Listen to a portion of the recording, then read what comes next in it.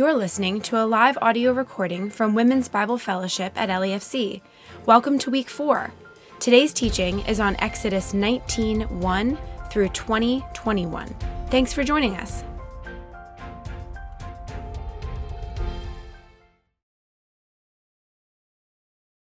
Another morning, traveling through the wilderness again with Israel. It's been approximately 50 days since that Israel has been wandering around since they've been delivered from Egypt. And here we find them at the foot of Mount Sinai. In Exodus 3, in a burning bush, the Lord told Moses that he was chosen for the task of delivering the people of Israel. Moses responds in fear out of his inadequacy to complete this task. We see the Lord respond to him here in Exodus 3:12. He says, "I will be with you, and this shall be a sign for you that I have sent you. When you have brought the people out of Egypt, you shall serve God on this mountain." Friends, this is that mountain. This is the sign that the Lord promised to Moses and the sign that he has waited for. He has seen the Lord perform all these signs and wonders in Egypt, and he's waited until this moment for the sign that the Lord promised him.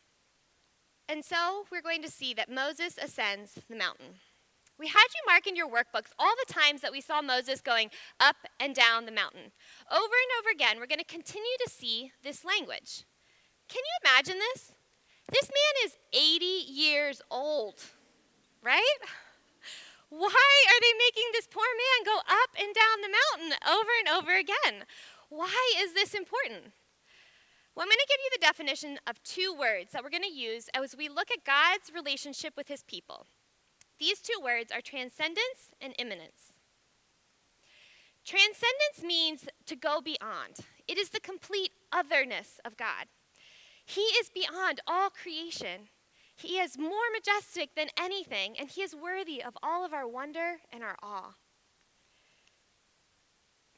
Immanence means to be entirely within something. It is the idea of God's close and personal involvement with his people's lives.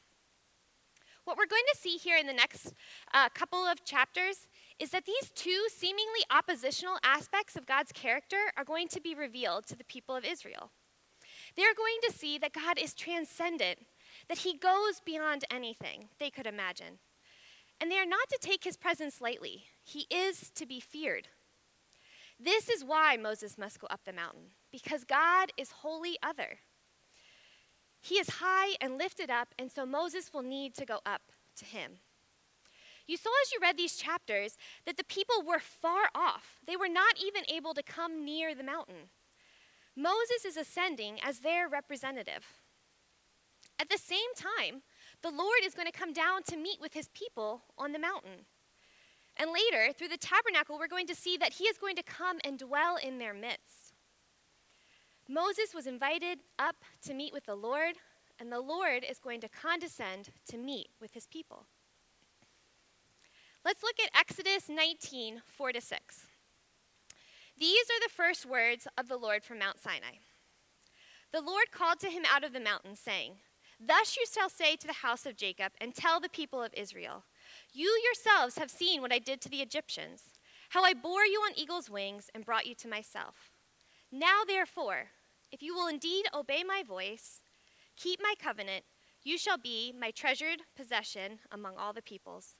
For all the earth is mine, and you shall be to me a kingdom of priests and a holy nation. These are the words that you shall speak to the people of Israel."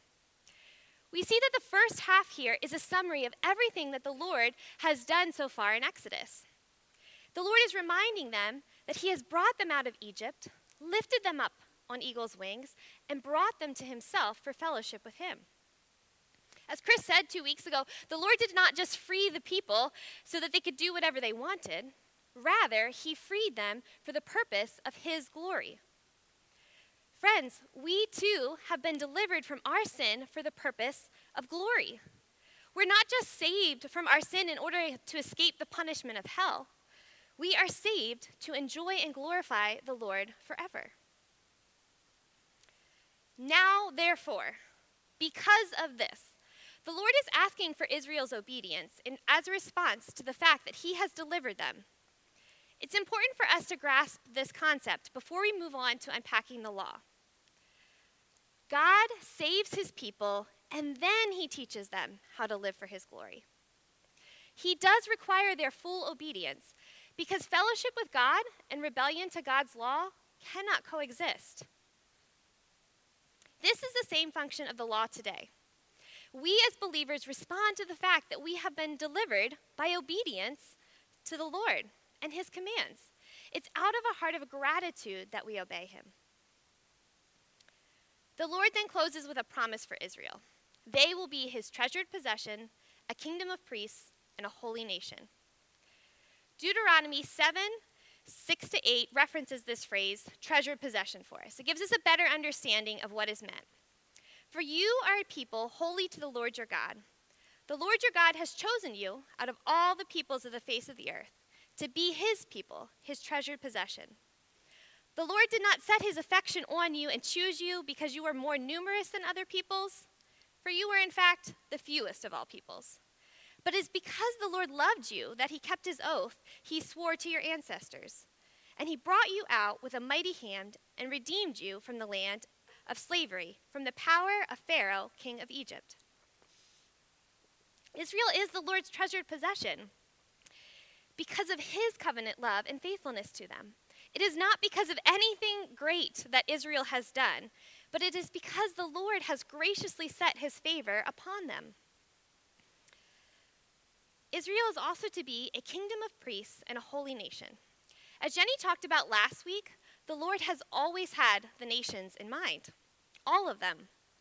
Israel is to be a kingdom of priests to the nations, representing him to the world. They've been set apart to live in worship to him. As the nations see the people living in this peculiar way, they see them bearing God's name, worshiping him, obeying his law. What they're going to see is the wisdom of Yahweh, his character, and who he is. The Apostle Paul restates these verses in 1 Peter 2:9-12. You are a chosen people, a royal priesthood, a holy nation, God's special possession, that you may declare the praises of him who has called you out of darkness and into his wonderful light. Once you were not a people, but now you are the people of God. Once you had not received mercy, but now you have received mercy. As believers, we too have been saved out of darkness and into light. Not because of anything great within us, but because the Lord has graciously set his favor upon us. We have received mercy, and we live our lives in holiness, in obedience to him as representatives of Christ. Now we're going to see the people answer the Lord in 19:7-9. So Moses came and called the elders of the people and set before them all the words that the Lord had commanded him. All the people answered together and said, all that the Lord has spoken, we will do. And Moses reported the words of the people to the Lord. Notice the job that Moses has of mediating between the Lord and the people. He represents the people to the Lord, and then he represents the Lord to the people. And the Lord said to Moses, behold, I am coming to you in a thick cloud, that the people may hear when I speak with you, and may also believe you forever. Last week, the people asked the question, is the Lord among us or not? What we are going to see this week is that as the Lord descends in all of his glory on the mountain, there is going to be no question left in the mind of any Israelite of whether or not the Lord is with them. The Lord tells the people to consecrate themselves because they must not take lightly the glory of the Lord. He is holy other, and so for their own protection, he has them set up limits around the mountain. Like the arrival of a king, the people take their stand at the foot of the mountain and prepare to meet the Lord. Did you imagine this scene in your homework as you went through it? Take a moment now, and I want you to close your eyes. We're going to imagine it together. We're going to imagine what Israel must have felt. Imagine the sounds of thunder and trumpets. Feel the thick clouds, the sight of lightning and fire, the smell of smoke, and the tremble of the mountain. open your eyes. What would you do in response to such a presence? Can you imagine the mixture of terror and awe at the magnificence before them? This display of God's glory is a mere fraction of his holiness. This is how wholly other the Lord is from us, and how low we are in comparison to his greatness. From the mountain, the Lord speaks to the people. The Lord starts out again with a reminder that they are his people, whom he has redeemed. The law is going to reveal for us the nature of the lawgiver. This is true about any law. We make rules about the things that we care about, the things that we place value on. And so just as Israel saw a tangible display of God's character that was revealed to him in the mountain, now they are going to see God's character revealed to them in his law. The Lord starts out by giving what is commonly known as the 10 Commandments. These are the 10 words, or the Decalogue. They encapsulate the whole law for us. In your homework, we had you separate the commandments into two categories, looking at whether they had vertical implications for our relationship with God or horizontal implications for our relationships with those around us. In the same way, we see that Jesus sums up the law in Matthew 22:40. You shall love the Lord your God with all your heart and with all your soul and with all your mind. This is the great and first commandment, and the second is like it. You shall love your neighbor as yourself. On these two commandments depend all the law and the prophets. As you see in this chart, the first 4 commandments have to do with loving God, our vertical relationship with him. Our group kind of debated this a little bit, but for now, we're going to go with this. The last 6 have to do with loving people, our horizontal relationship with others. We're going to go through these commandments, and we're going to look for the heart of each command as we had you guys do in your homework. What is God showing Israel about his character in these commands, and how do we see their application in our life today as believers in Christ? You can follow along in your text that we gave you. I'm going to read for you each commandment, but you won't see it on the screen, so you can follow it along there. What you will see on the screen is a shorthand version of that. And as we fill in this chart, I'm going to give you my definition of the heart of the command. It is not the answer inspired from the Lord like Scripture, okay? So it's okay if you have something different. But we're going to sum it up in this way. All right, so the first command, you shall have no other gods before me. The Lord wants Israel's full allegiance. He is owed it because he is the creator of all things. In him, all things find their origin. He has delivered them from Egypt and redeemed them. And unlike Egypt, he alone is deserving of their worship. He is to be their only God. They are not to have many gods like the Egyptians. We are made to worship the Lord alone. But like Israel, in our flesh, we're prone to give our allegiance to other things. Do you remember that old hymn, Prone to Wander? Lord, I feel it. Prone to leave the God I love. I resonate with that hymn because I often find that in my flesh, I am prone to running after other things. This can happen anytime we pick up a mantra of Jesus plus. Do you know these? Sometimes they put them on t-shirts. Jesus plus coffee, or Jesus plus my me time. But oftentimes they go deeper than that. Jesus plus my security, or Jesus plus my control. All of these are double allegiances. The Lord wants Israel to have their full allegiance in him. The heart of the first commandment is full allegiance to the Lord. Second command, you shall not make for yourself a carved image or any likeness of anything that is in heaven above, or that is in the earth beneath, or that is in the water under the earth. You shall not bow down to them or serve them, for I, the Lord your God, am a jealous God, visiting the iniquity of the fathers on the children, to the 3rd and 4th generation of those who hate me, but showing steadfast love to thousands of those who love me and keep my commands. This command is a furthering of the previous commands. Breaking any of commandments 2 through 10 starts out with a double allegiance, putting something else before the Lord.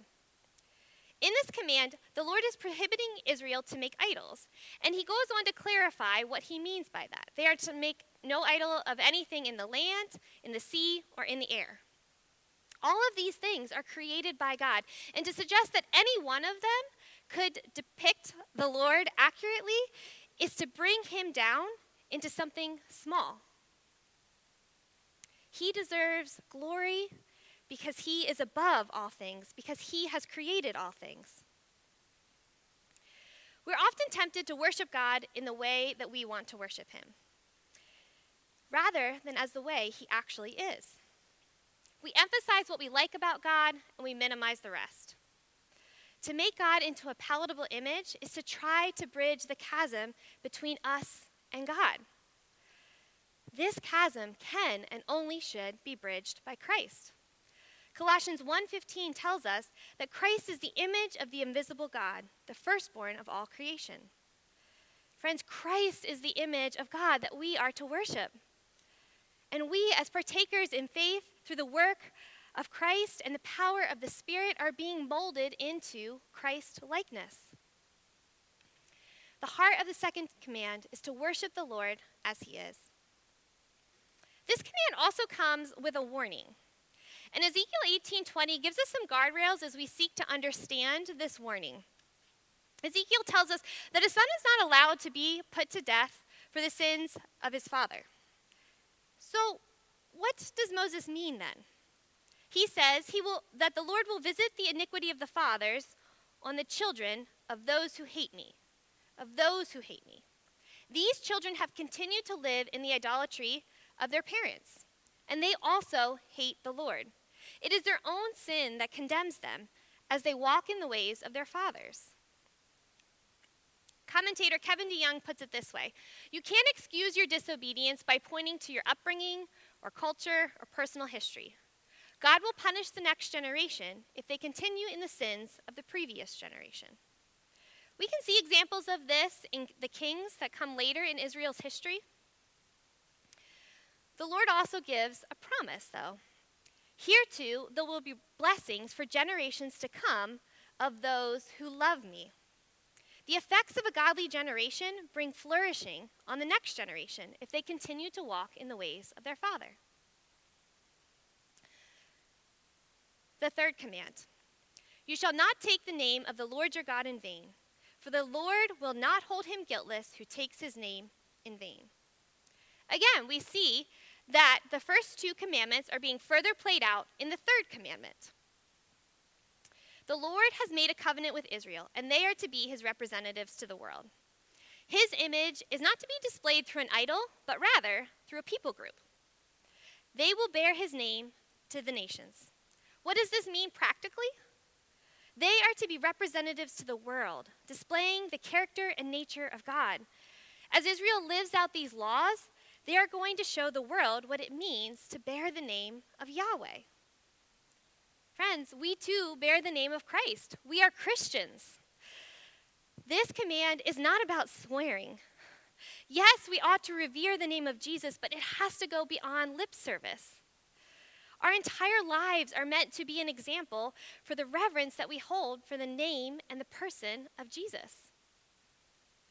It is out of a life transformed by the gospel that the Lord has chosen us as a means to make himself known. Christ shows us the perfect fulfillment of this law. 1 Peter 2:22 tells us, he committed no sin and no deceit was found in his mouth. How do we bear the name of Christ rightly? We do so by looking on the Son. Through the work of Christ on the cross and the gift of the Spirit, we are graciously given hearts of flesh so that we can now obey him and bear his name. The heart of the third command is to represent the Lord rightly.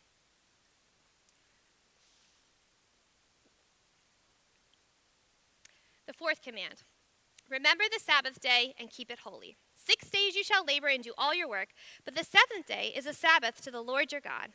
On it you shall not do any work, you or your son or your daughter, your male servant or your female servant, or your livestock or the sojourner who is within your gates.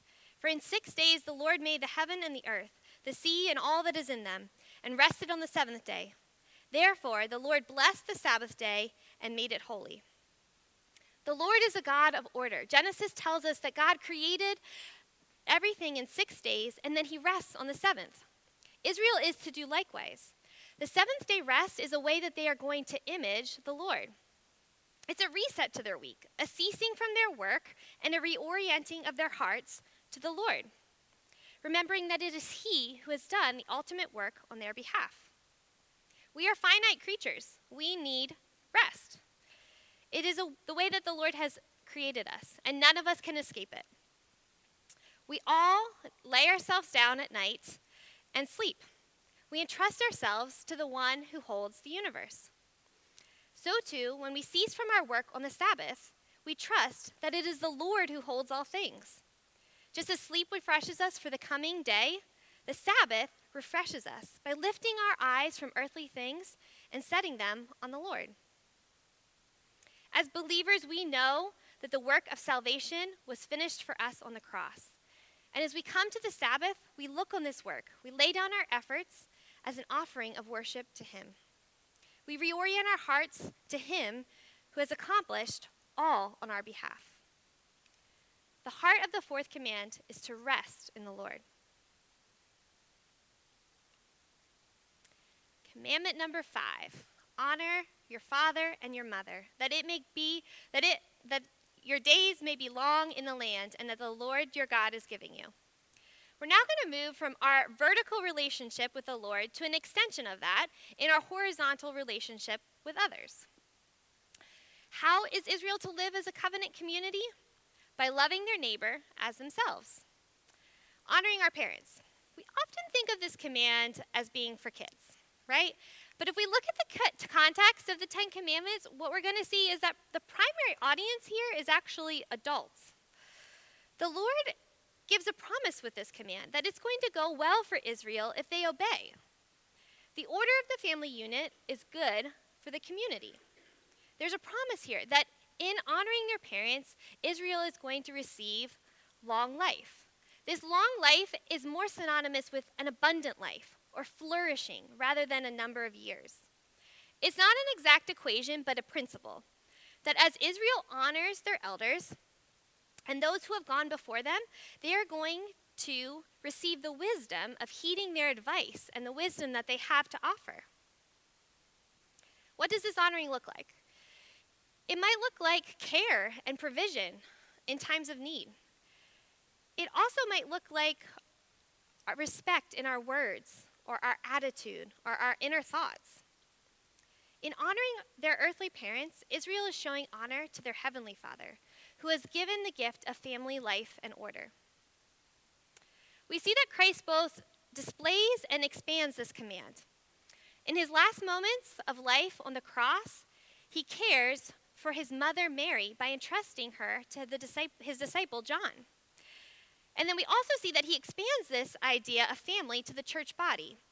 In Luke 8:21, he says, "My mother and my brother are those who hear the word of God and do it." We can take from this the idea that we too can expand the idea of this command to our church family. We are to honor our spiritual mothers and fathers in the faith. The heart of the fifth command is to honor elders. Commandment number 6, you shall not murder. All right, so let's face it. This feels like the easiest command to follow. I'm guessing that none of you have it in your to-do list to murder anyone anytime soon. However, we know that in Matthew 5, Jesus is going to expand this commandment to the heart. He says, "You have heard it said of old, you shall not murder, and whoever murders will be liable to judgment. But I say to you that everyone who is angry with his brother will be liable to judgment. Whoever insults his brother will be liable to the council, and whoever says, 'You fool,' will be liable to the hell of fire." Okay, yikes. This one's got me now, and I'm guessing it's got most of us, all right? It is out of our hearts that our actions flow forth. Jen Wilkins states that our actions are an incarnation of our beliefs. As we're going to see with the rest of the commandments, obedience goes beyond just avoiding the act of murder. We know that God has made man in his image. And so to respect life is to respect the likeness of God. To follow the sixth command, God wants Israel to be for life. After murdering his brother Abel, Cain asked the question, "Am I my brother's keeper?" Through the law this upcoming week, you're going to see that the Lord's answer to this question is actually yes. Yes, you are your brother's keeper. The Lord wants Israel to be looking out for one another's lives. And we too, as Christians, are to be looking out for the life of our neighbors. We are to follow the example of Christ, who has laid down his life for us. The heart of the sixth commandment is to honor life.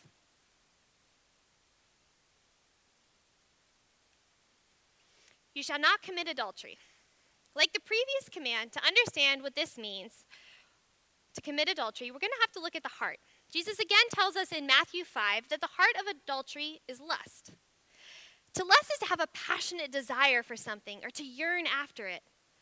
Lust is selfish. It seeks to satisfy the self, and it doesn't really care about the object of its desire. Lust treats people as commodities, something to be had or taken. The Lord is calling us to honor marriage. He is establishing a covenant community for his people, and marriage is a covenant between a husband and a wife. It protects women who are really vulnerable at this time, and it also puts sexual pleasure inside the bounds of commitment. It establishes structure and order that are good for society. We, too, as believers, are to be for marriage, not just our own marriages, but those of our neighbors as well. In seasons of marriage or singleness, we are called to adhere to God's sexual ethic, rather than the desires of our flesh. In Christ, we see the perfect example of this. Christ, who displayed perfect marriage fidelity to the church, his bride. The heart of the seventh commandment is to honor marriage. You shall not steal. There are two reasons that people steal: need and greed. The Lord wants Israel to trust him for their needs, to be satisfied in his provision. Think about the manna. He has displayed that he is trustworthy for all that they could possibly need. Theft breaks down a community by creating a possessive culture that is just focused on self. The flip side of stealing is generosity. Israel is to have such a faith in the Lord that rather than hoarding all of their things for a future time of need, they can give generously to those around them, trusting that they will have no lack. God wants Israel to be a covenant community marked by generosity. How do we love our neighbor? By caring for their stuff and for giving generously. We can do this knowing that our real treasures lie in heaven and not here on earth. The heart of the eighth commandment is to trust the Lord for your needs. You shall not bear false witness against your neighbor.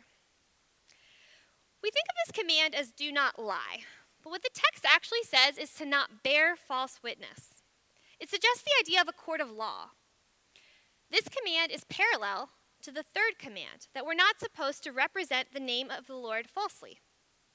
Israel is not to represent their neighbor falsely either.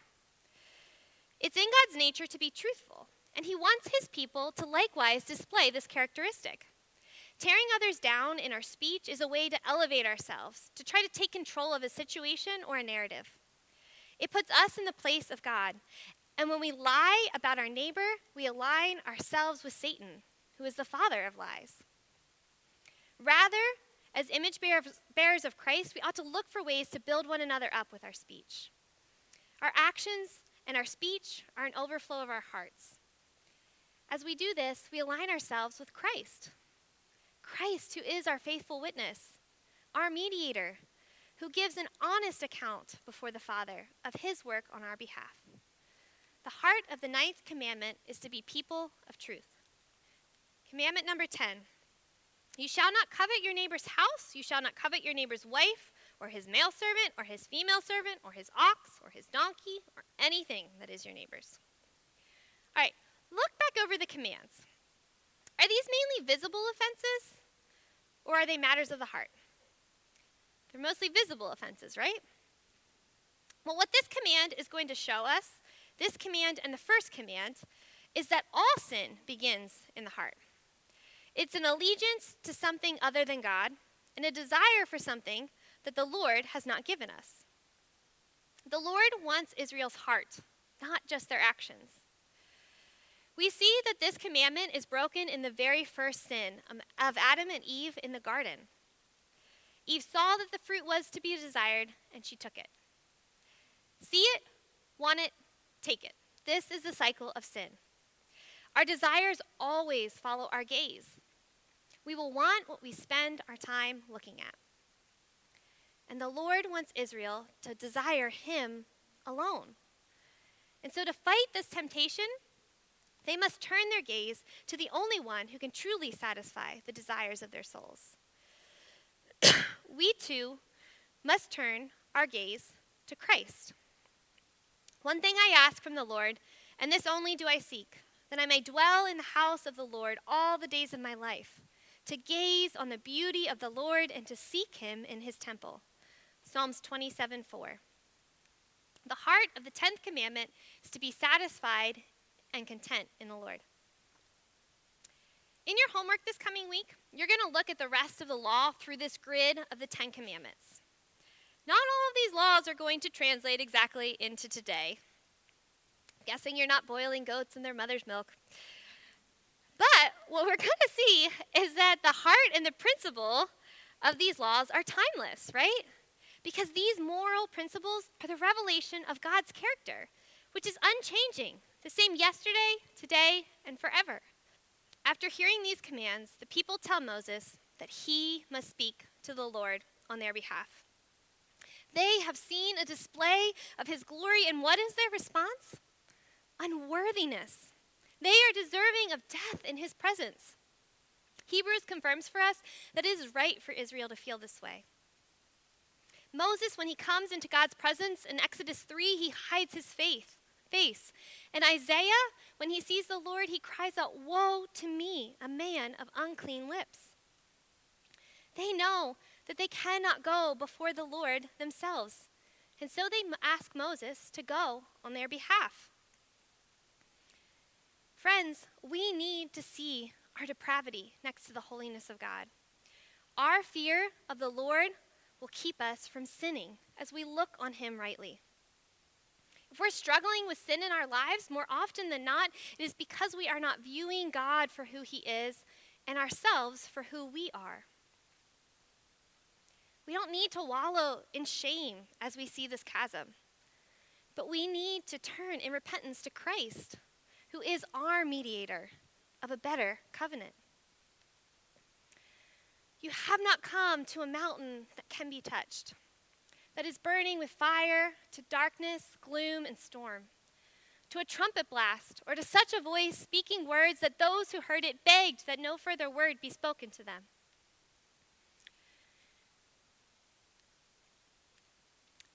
Because they could not bear what was commanded. If even an animal touches the mountain, it must be stoned to death. The sight was so terrifying that Moses said, "I am trembling with fear." But you have come to Mount Zion, to the city of the living God, to the heavenly Jerusalem. You have come to thousands upon thousands of angels in joyful assembly, to the church of the firstborn, whose names are written in heaven.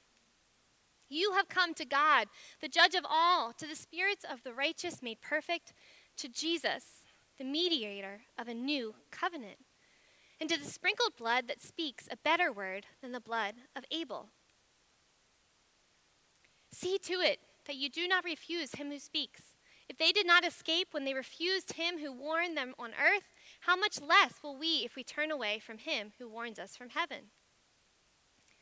At that time his voice shook the earth, but now he has promised, "Once more I will shake not only the earth, but also the heavens."